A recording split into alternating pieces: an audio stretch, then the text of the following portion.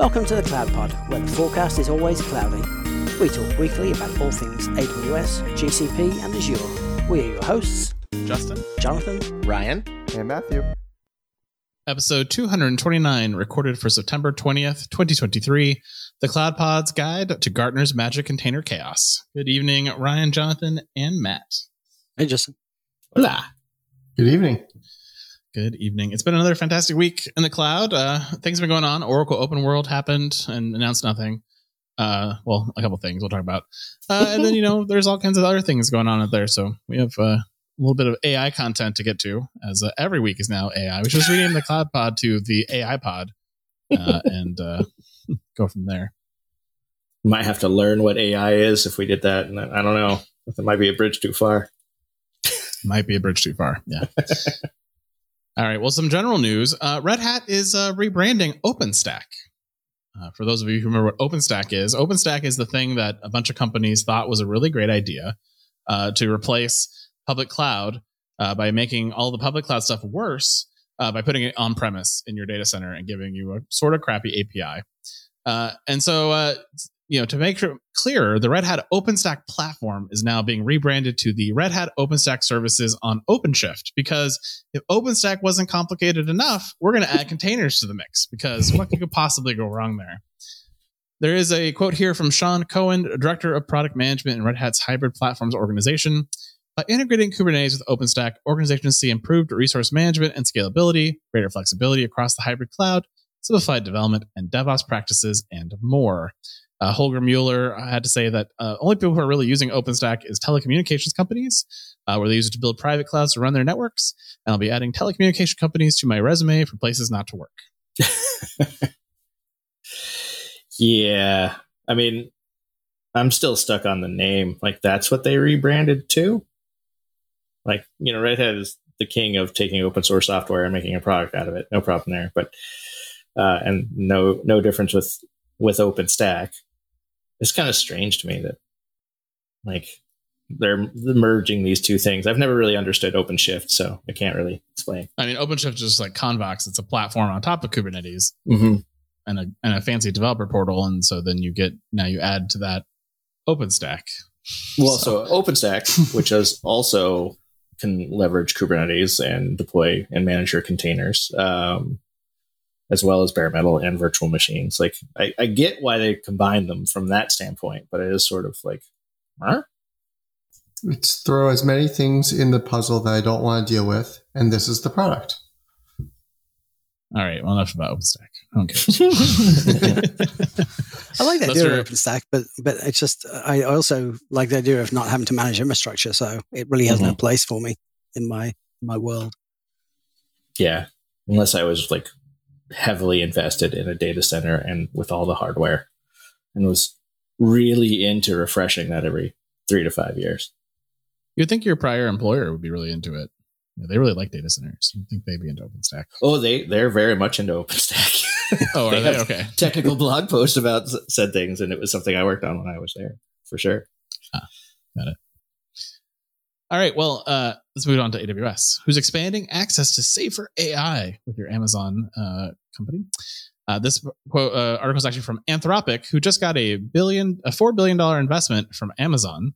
The agreement is part of a collaboration to develop the most reliable and high-performing foundation models in the industry. And as part of the agreement, AWS will become Anthropic's primary cloud provider for mission-critical workloads, providing their team with access to leading compute infrastructure in the form of AWS Trainium and inferential chips, which will be used in addition to existing solutions for model training and deployments. Together, they'll also be collaborating on future Trainium and inferential technology, which will make them better.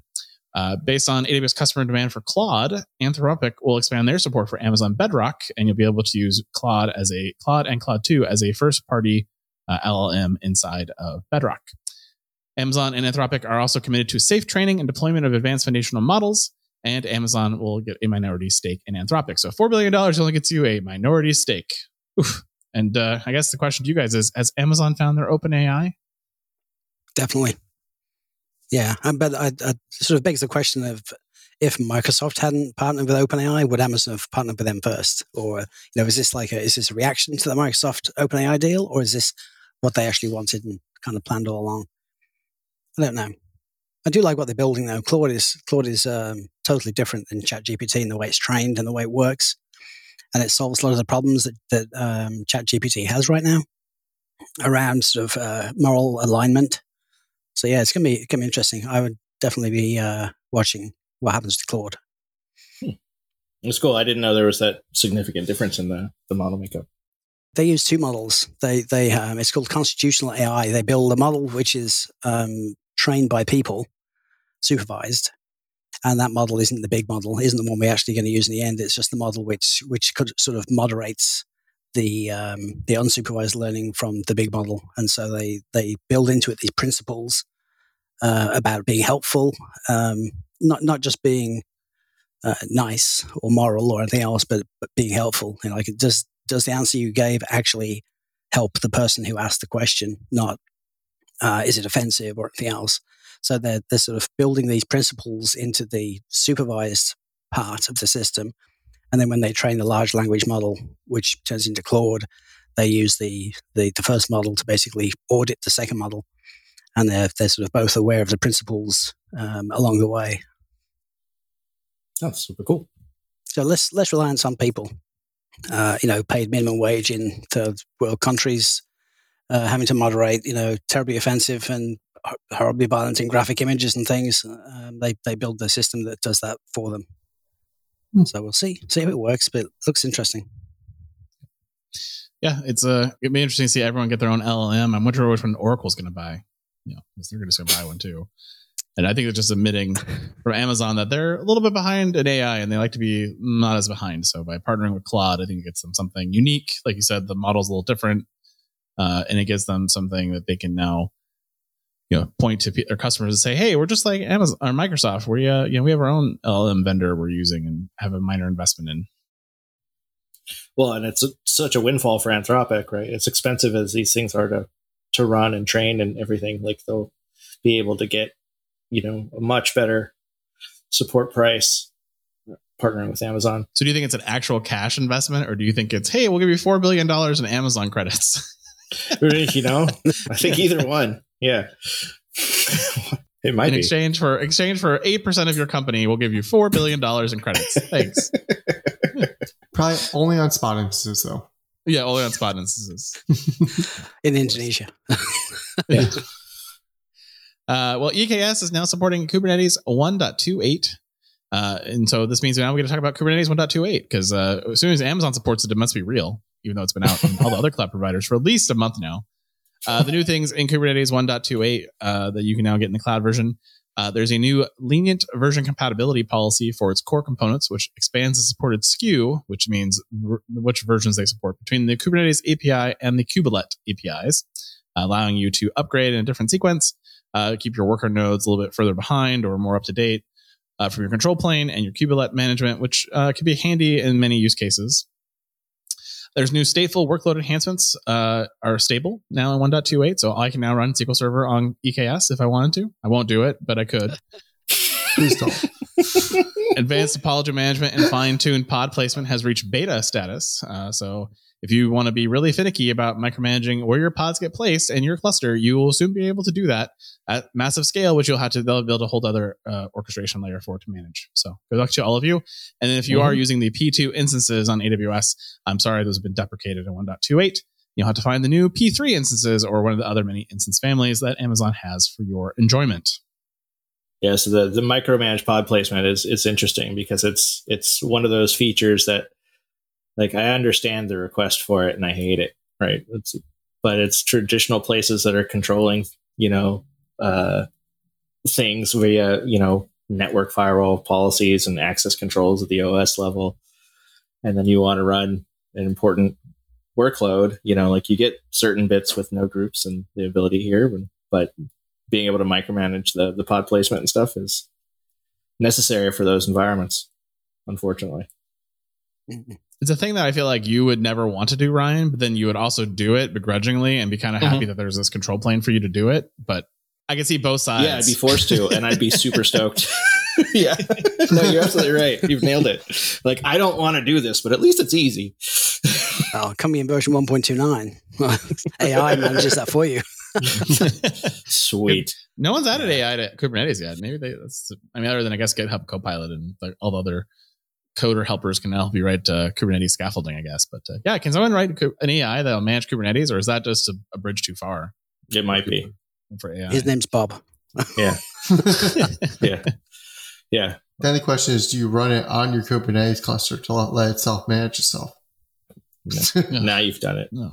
Now that's Skynet level territory. Don't hold up the mirror to the mirror. Yeah. Actually, Kubernetes might be why the AI would actually want to get smart enough to kill us all. That might be the thing that does it. That'll kill itself. You developed this thing. Yeah, that can be the threat that we control AI with. If you don't behave, we'll put you on Kubernetes. That's right. I think the pod placement thing is probably the most interesting feature, because there's so many reasons why you might want a smarter placement of things. You could have one service which is heavy on I/O, but not on CPU, and having awareness of what each task is doing is going to be super useful for optimizing costs in big clusters. Yeah. I mean, there's definitely enhancements for stateful workloads as well, attached storage and the overhead there. Like it's, a lot of the stuff is built in and done in other ways, but there's always operational trade-offs. And so like I can see where maybe they have, a specific configuration in somewhere in the Kubernetes cluster that we can bunch all these together and get some advantage there. So it's nice to have the knobs. It's really, really the idea of it. And how aggressively you use the knobs is the key, right, to running a good Kubernetes service. You just remember to cuddle it with your kubectl. Yeah, I'll be fine. Still not okay with that. Maybe things aren't going so well for Andy Jassy this week. The FTC and 17 states have filed lawsuits allegations that they're inflating online prices and overcharging their sellers, which is hurting consumers. This is apparently started with a year-long investigation by the FTC. I actually think it's longer than that. I believe Trump started some investigations into Amazon when he was still in office, so I think it's more than a year, but that's what the article said. The suit alleges the company is anti-competitive through measures that deter sellers from offering lower prices for products on non-Amazon sites. And while this is primarily focused on e-commerce, it could have a big impact to us here on the cloud side, because one of the findings could be that either they need to pay a really big fine, or they might need to break up the company, which would mean Amazon Web Services may end up as its own company or sold to another company, which would be pretty huge news in the cloud space. To win the case, the Justice Department has to prove that Amazon is a monopoly in specific markets, which they're arguing online superstore market and the online marketplace services market are the two of their monopolies in, and that Amazon has used their monopoly to harm consumers and competitors by allegedly employing exclusionary anti-discounting conduct for artificially boosting price, and its rules for sellers to coerce them into using its fulfillment services over alternatives. So we'll keep an eye on it. We probably won't talk about it too much here on the CloudPod unless something comes up Amazon Web Services related, but definitely something to keep an eye on, as it'll probably get find them to be guilty in the first case, and then in the appeal it'll be turned over, and then it'll go to the Supreme Court, and who knows what will happen after that. Maybe we'll have AWS as its own company. We'll see. Proving a monopoly is hard. I know from my basic criminal law studies, like it's a hard burden to prove, and so it'll be interesting to see how they do that. I think the latter, in terms of the consumers and the competition prices, is there's data sets. Probably if they've done that, it's pretty easy to demonstrate. So we'll see. Yeah, it's kind of sad. I like what Amazon do. I like Amazon Web Services. I really want them to be, a moral and ethical company. But there's so many examples of times when they've clearly manipulated the markets, and they've discounted products to the point that they put their competitors out of business, and then surprise, surprise, they put the prices back up again. Once that was like diapers.com or something like that. The baby supply stuff that I think sort of affected me with my son around that time when that service shut down because of Amazon. Some weird things going on. Fulfillment by Amazon, they get to set the price of shipping, and so you get to set the price of your product, but the price to the consumer is the combination of those two things. And so there are questions around whether or not they're manipulating the true cost of shipping versus the cost of shipping that they pass on to artificially inflate the cost of people selling competing products as well. So yeah, it's a bit disappointing. I hope they don't get. I mean, I wouldn't mind the market the Amazon products being split off from the marketplace and Amazon Web Services, and those can be separate entities. But I don't think it'll do anyone any good to split off AWS from the rest of the business completely. Yeah, on the storefront, I know a long time ago, I remember reading some articles about their private label, like their Amazon label stuff, like, being anti-competitive. Like, they just came in at such a low price to get everyone off, and like you said, raised it. So I'm curious to see where this ends up and how many years it'll be before this finally gets solved. All right, let's move on to GCP. Apparently, they are getting into the LLM game, like OpenAI and GPT-4, or this Amazon Claude situation. And their new model is going to be called Gemini, because they like to steal names from NASA. The Gemini AI model will be compromised with a set of large language models, which can power everything from chatbots to features that summarize text to generate original text, such as email drafts, song lyrics, news articles based on descriptions of what users want to read. The stakes are high for this model to be competitive with OpenAI GPT models, and the model will end up powering everything AI at Google, including Bard, Duet products, and future AI to power innovations. From someone who allegedly tested Gemini, it has one big advantage over GPT-4, and that it leverages Google's proprietary data from its consumer products, YouTube, in addition to public information on the web. As a result, the model should be especially accurate when it comes to understanding user intention with particular queries, and it appears to generate fewer incorrect answers. In addition, Gemini will be available to you through the Google Cloud Vertex products, enabling you to take advantage of this in all of your custom AI projects for your companies. Yeah, in comparison, if the rumors are true about Gemini, the size of the model is absolutely enormous compared with anything that OpenAI has done. I think their GPT-4 model is like 130 billion parameters. And I believe the rumor for the Google Gemini is somewhere between, it's greater than 1 trillion parameters. And so There's a lot of money gone into training that. And if it's true, then it's going to blow everything else out of the water. Might also blow us out of the water in bills too. using 1 trillion, looking at the pricing for things like, I think it was Llama 2 and their different variations of the sizing. Like, those things get expensive the more inputs you have for it. And even GPT-4 is really going the other way, where they're trying to give you higher accuracy models with less data points. Yeah. Yeah. At a certain point, all these providers are going to have to actually try to make money off of these things instead of, trying to build out the data sets by offering it for free. And it's going to be a very interesting change. I know there's business agreements that are going in now to incorporate it into products, but I think at least the vast majority of usage I see is still, through some of the low cost or free sources. And it'd be interesting to see if, humans just turn out to be cheaper in the end. That's what saves us. Yeah, I think they'll continue to provide free services. And I have paid for API access to OpenAI's models because I wanted to play with them. And I've paid for some other services as well. But I mean, I guess that this infrastructure is just going to be sitting there running, and they're not going to tear it down and up again. They're not going to auto scale this kind of service. And so they can give away the free capacity, and chalk it up to marketing. And then everyone else gets high priority to run queries. But I just think the model that Google's already taken is so interesting because, we use Google Docs with the show, and that's how we take our notes and all that stuff. And we've had Bard access now for months. We use it for show notes quite often now. In fact, when there's something so boring I can't read it myself without summarizing something. And it does a pretty good job. But it's sort of interesting because that's all free. It just came with my Google Workspaces account. I pay I think $9 a user a month for Workspaces. It's not very expensive. But it's even in the open source, it's even in the public version of Gmail and Gmail Docs. And then, you think about going to Office 365 and using Copilot there, they want to charge you a lot of money for that thing. I've seen some quotes. It's crazy expensive. And I sort of wonder if Microsoft's kind of going to the thing of we can make all this extra money with AI, and the reality is they're going to hit a brick wall because everyone else is giving away for free. Yeah, let's be undercut. It's going to be kind of interesting to see how that works out for them. Yeah, I haven't tested the new Meta coding model yet. That's on my list of things to do in the next couple of weeks.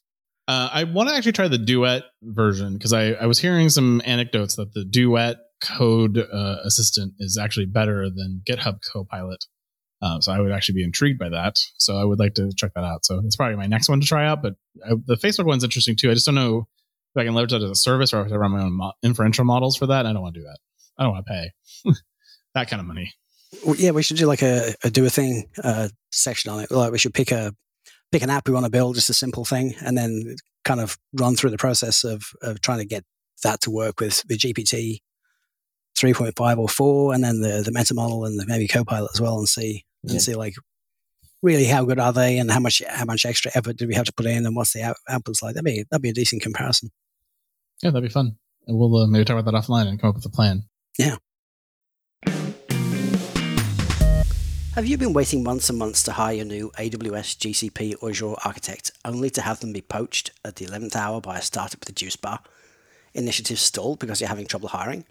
Well, I have a simple solution: Foghorn Consulting. Foghorn Consulting provides top-notch cloud engineers to the world's most innovative companies and can be burning down your DevOps and cloud backlogs as soon as next week. Foghorn certified AWS, GCP, and Azure professionals are armed with infrastructure as code, and from day one will be designing performant, optimized cloud-native or hybrid environments that deliver on the promise of cloud. Their FogOps solution even provides on-demand cloud engineering to augment your existing teams. Visit www.foghornconsulting.com or send an email to cloudtalentnow@foghornconsulting.com and tell them the CloudPod sent you. Your dedicated FogOps team is with you for the long haul, and they bring their own juice.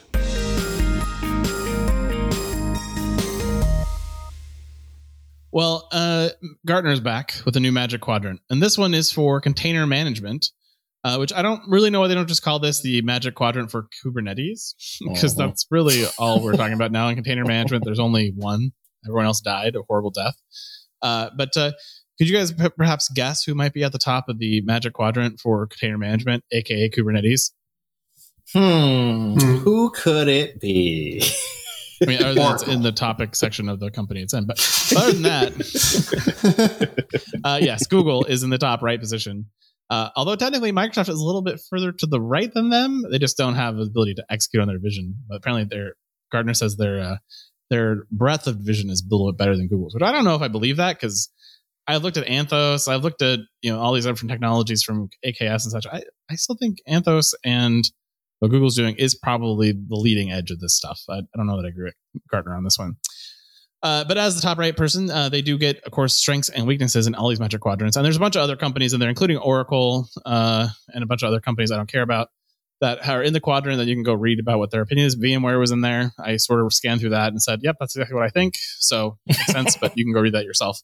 As if you go to the Google article in our show notes, they have this link to you complimentary, so you don't have to pay Gartner's bajillions of dollars to get access to it.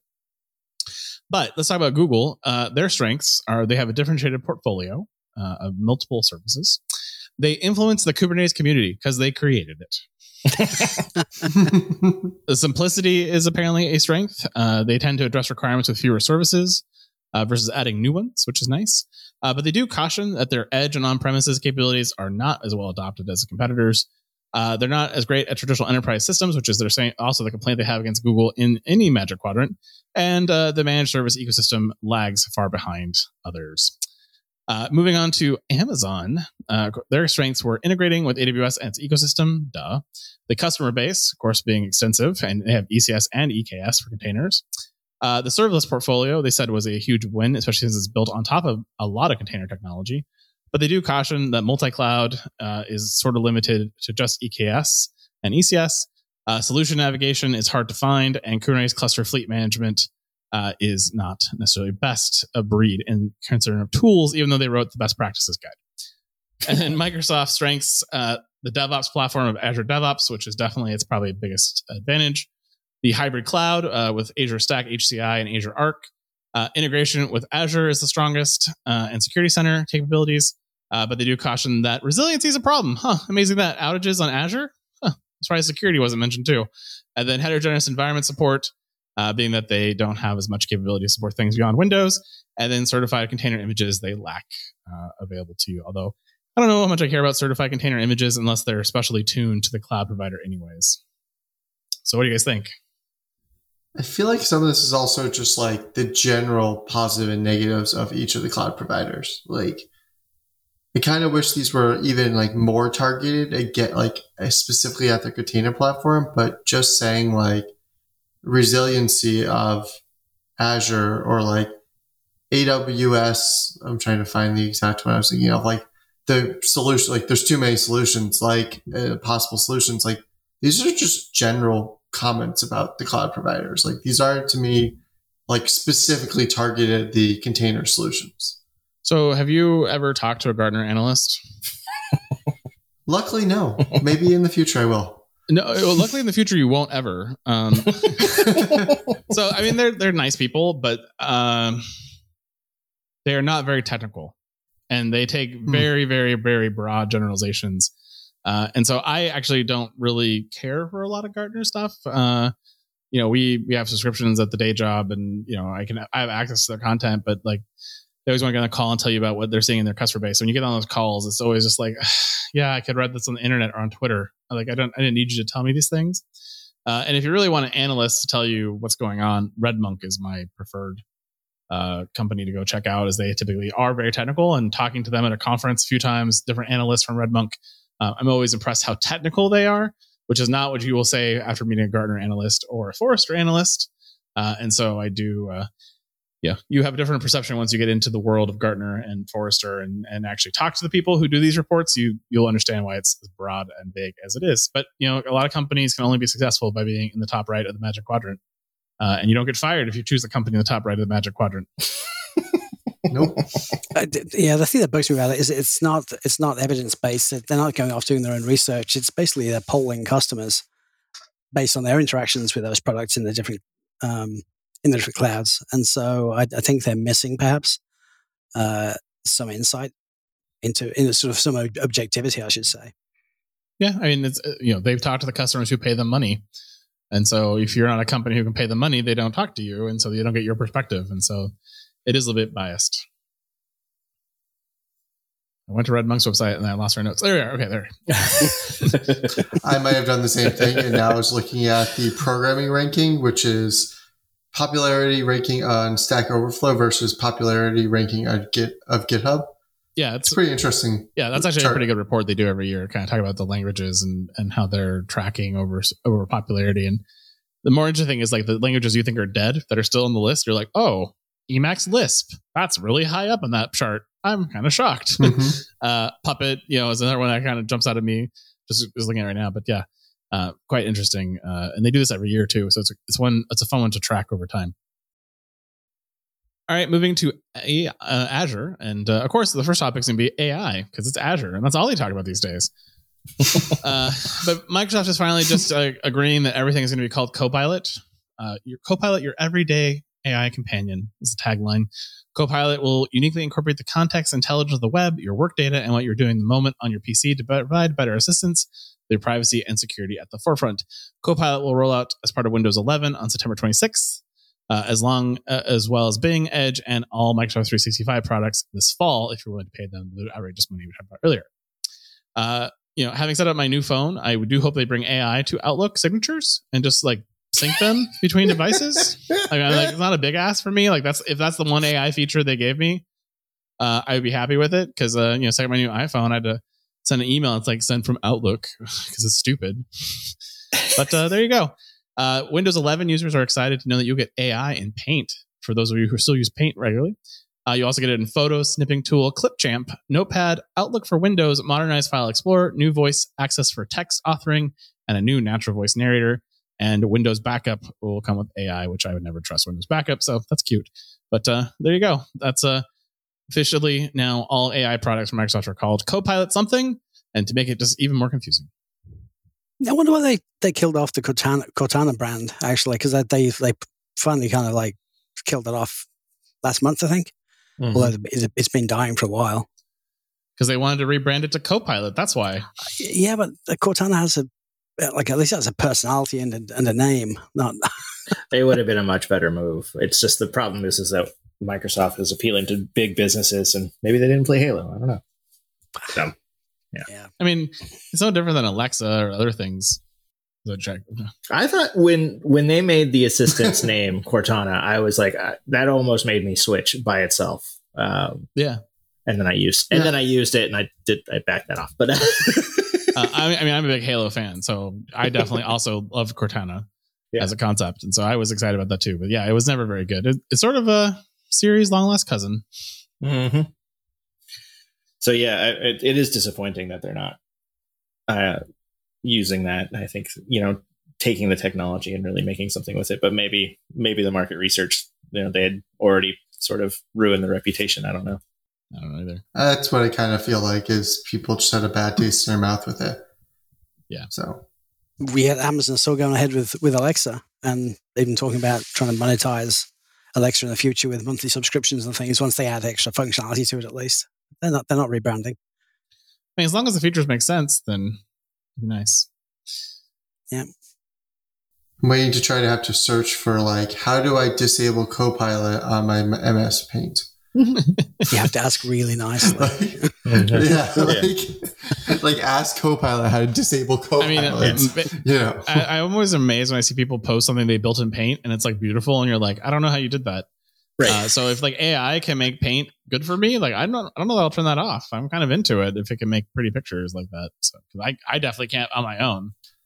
Okay, Windows backup. Yeah. Now we don't need to paint anything anymore because you just ask the AI to build it for us. Now they enhance Paint. Awesome. Yeah. Now we get it. Great. I love the Notepad. The Notepad edition on that one though was sort of made me laugh a little bit. What was it? It was like auto save and reopen and sync across devices. Yeah, automatically saving your session state, allowing you to close Notepad without any interrupting dialogues that pick up where you left off when you return. That doesn't require AI, folks. That's common sense, not artificial intelligence. Yeah. Just having multiple tabs would be nice, Well, they have that too, yeah. And Notepad will automatically restore previously open tabs as well as unsaved content and edits across those open tabs. So wonderful. I think Notepad++ did that like forever ago. At least. Yeah. My Mac Notes program has done it forever. Like my even Visual Studio Code has done it forever, and that's their product. They do so like why it's coming to Notepad now? It's just sort of silly. Like you're really dragging the bottom of the barrel. Like what can we say is AI? Notepad. Yeah. Okay. Well, I do look forward to AI reading all my emails, selling all my personal data, but then also just building the to-do list of things that I actually have to read versus me having to go through my inbox. I think Google's already doing that. Yeah, I know. Oh, but you're on Yahoo Mail. That's the problem. All your stuff's already indexed. And his Yahoo stuff's probably being indexed too. So. Oh, it totally is. All right. Well, Azure is also announcing the public preview of HD Insight on Azure Kubernetes Service, their cloud-native open-source big data service completely re-architected on Kubernetes with 2 new workloads and numerous improvements across the stack. HD Insight on AKS includes Apache Spark, Flink, and Trino on Azure Kubernetes and integrated deeply with popular Azure analytics services like Power BI, Azure Data Factory, and Azure Monitor. I think I didn't know that Microsoft owned Power BI till right now. How did you not know they didn't own Power BI? It's in all of our Office products. Yeah. I mean, it seems obvious in retrospect. All right, as long as you admit that, I'm okay with it. Yeah.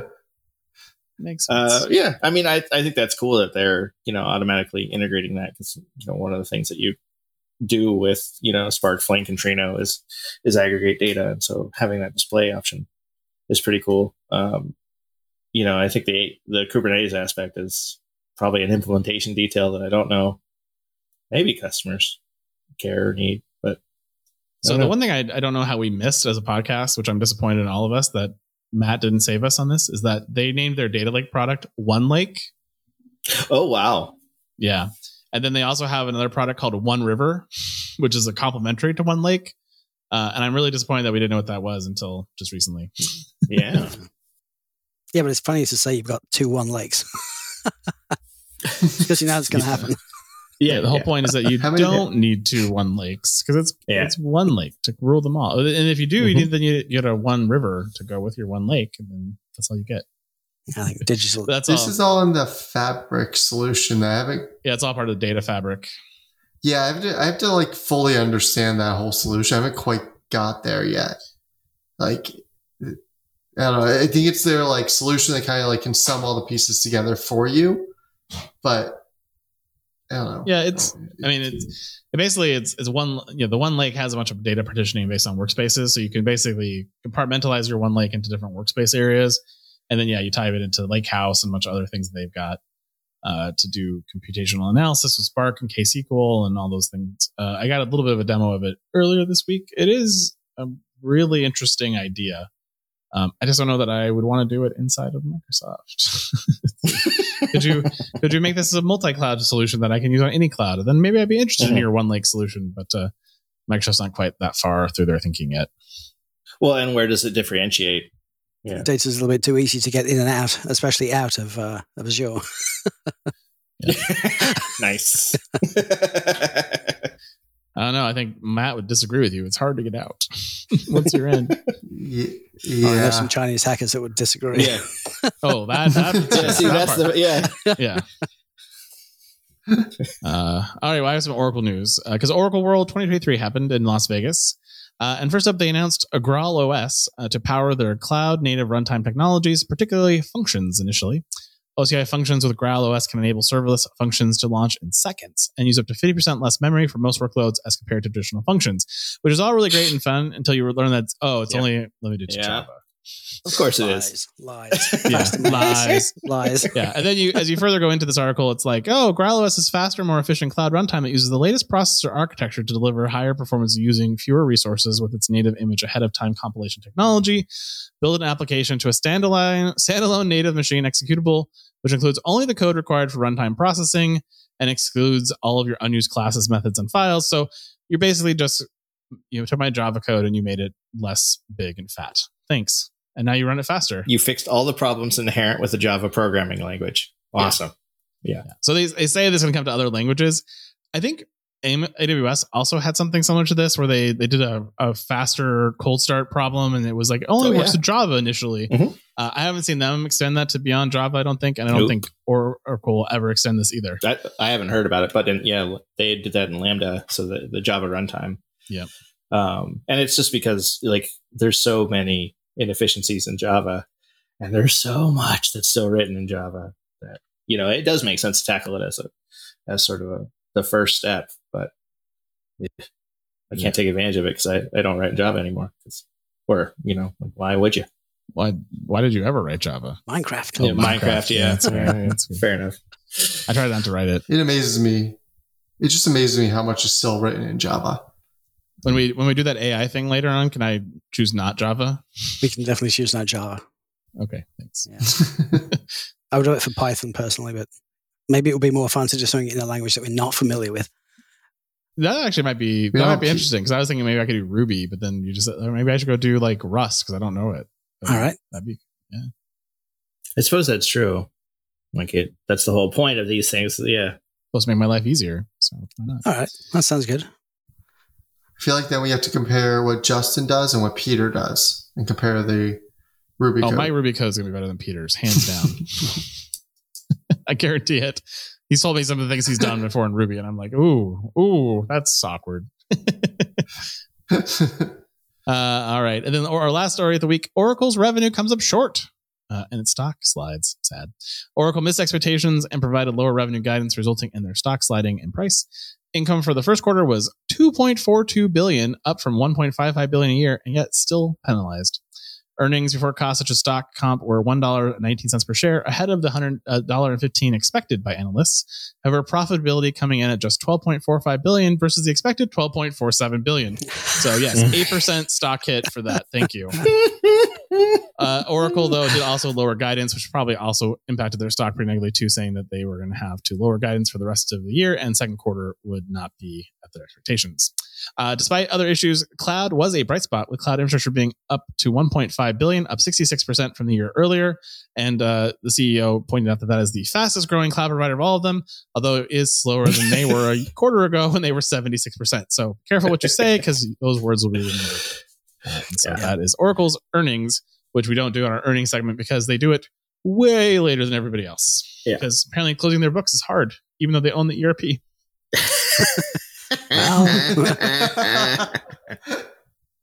You have to put a pin in the calendar for next quarter when they beat their low guidance, and then they get penalized for not accurately predicting that.